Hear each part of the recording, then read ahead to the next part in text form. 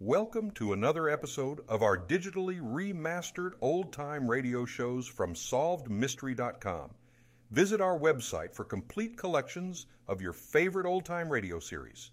Remember to follow us so you won't miss new releases from SolvedMystery.com. Presenting Superman. Up in the sky. Look! It's a bird. It's a plane. It's Superman! And now, Superman. Amazing figure from another world with powers and abilities never before realized by mortal men. When we last saw Superman in his disguise as young Clark Kent, reporter for the Daily Planet, he and his editor, Perry White, had just received a warning telephone message from a mysterious voice, which identified itself as the Yellow Mask. In exactly 24 hours, said the mask, the Daily Planet would be blown to 1,000 fragments. Horror-stricken, Kent and his chief stared at each other in the humming office. Then pandemonium. Sirens wailed in the streets. Police searched the building for bombs. Today, as our story opens, we find ourselves far from the doomed offices of the Daily Planet. Dr. Sven Dahlgren shows an unexpected visitor about his laboratory, explaining its wonders, and also explaining his latest invention. Listen. Please do not touch that window frame. So? It is not clean, perhaps. It looks clean. Oh, yes, quite clean, but it is wired. It carries a powerful electric charge. Most interesting. Are you also experimenting in electricity, Dr. Dahlgren? You have come to see my latest discovery, have you not, Professor Schmidt? Indeed. And so have others.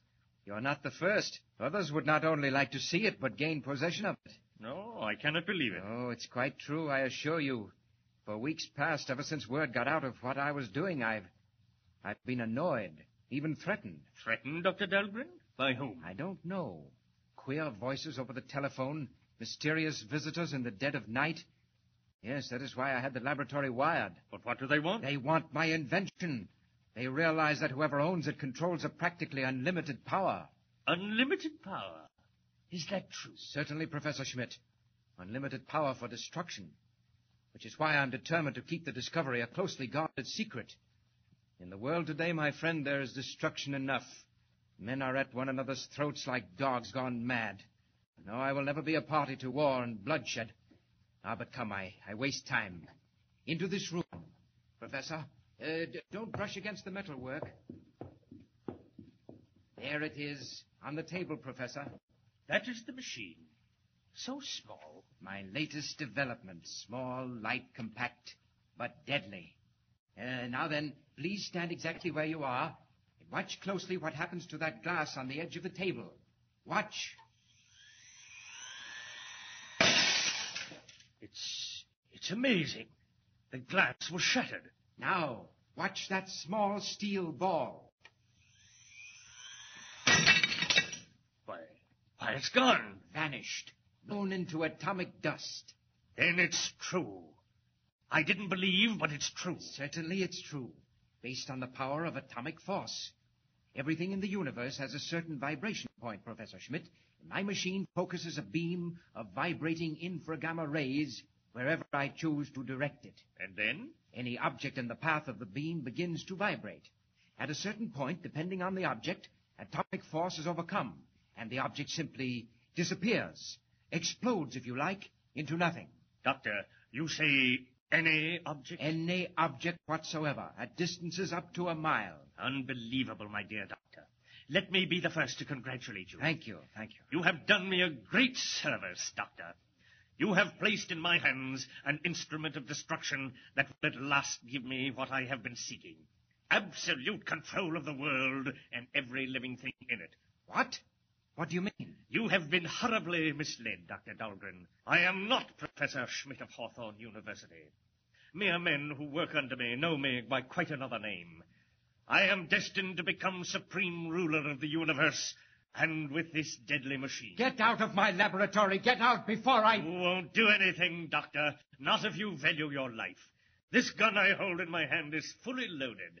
Take care. You're mad, utterly mad.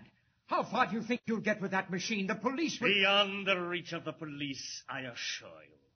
I have laid my plans with great care, Doctor. First, I shall destroy the building which houses one of your great newspapers. because a reporter on that paper foiled my plans in the West and succeeded in jailing 2 of my men. When that is done, I will go about the task of creating for myself the position I rightfully deserve.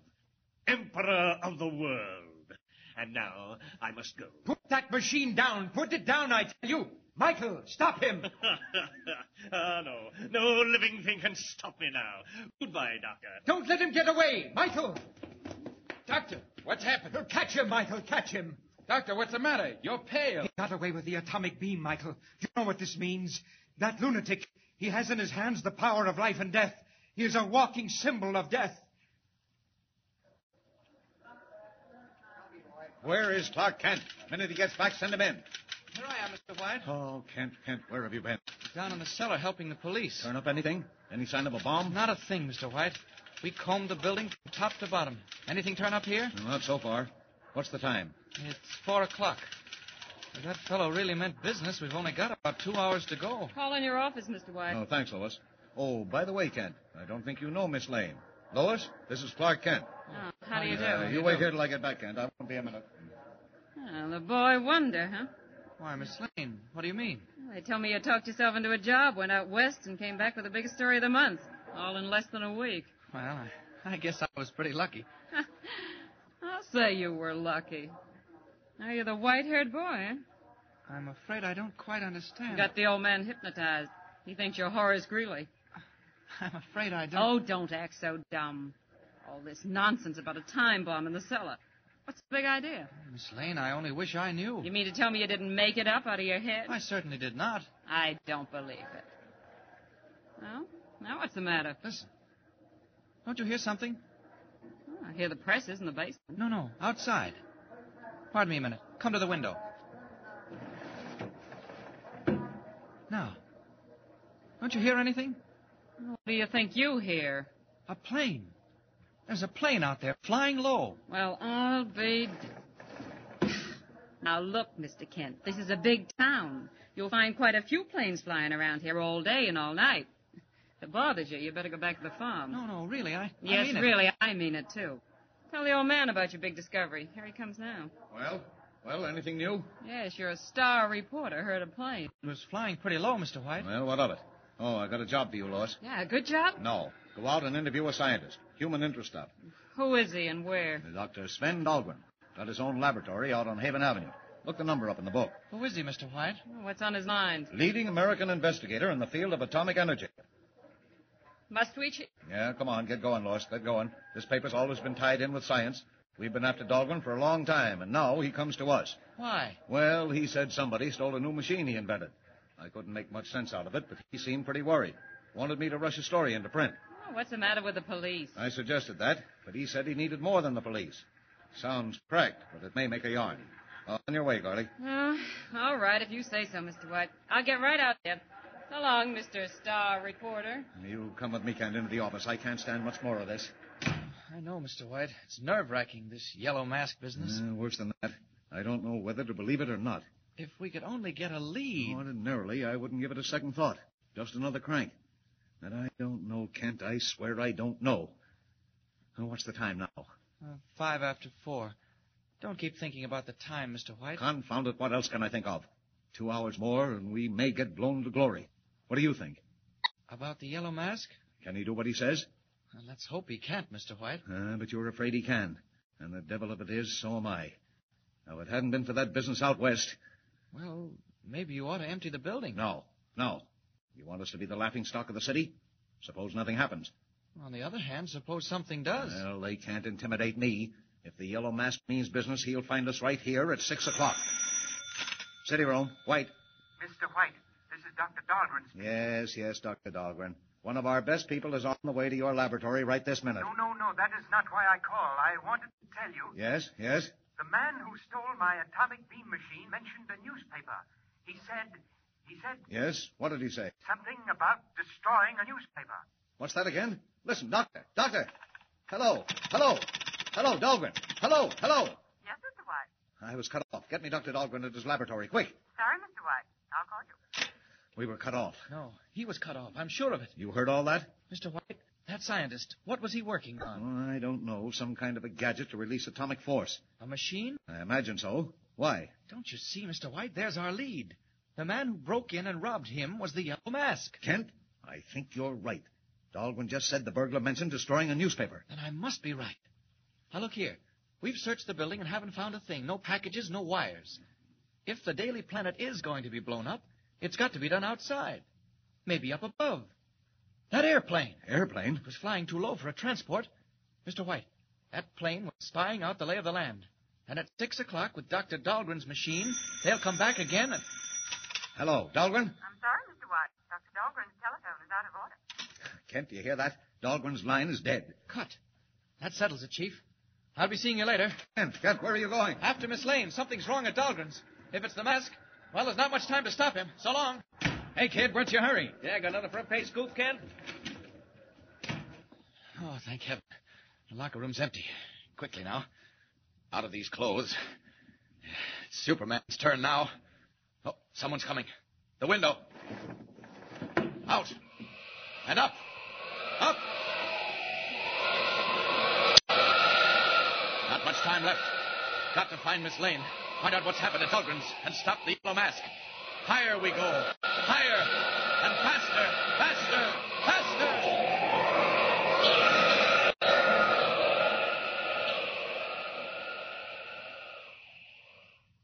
Deadly peril hangs over the offices of the Daily Planet. Already the Yellow Mask is in possession of a mighty and terrible weapon. Time is growing short. But Superman is on the way. Powerful form streaking through the night sky, red cape whistling in the wind. Can he arrive in time? And what new unforeseen danger is already creeping in on the laboratory of Dr. Dahlgren, with Lois Lane about to enter, all unknowing? Tune in next time and follow the story. Remember, be with us again for the next startling transcribed installment of Superman. Up in the sky. Look! It's a bird. It's a plane. It's Superman!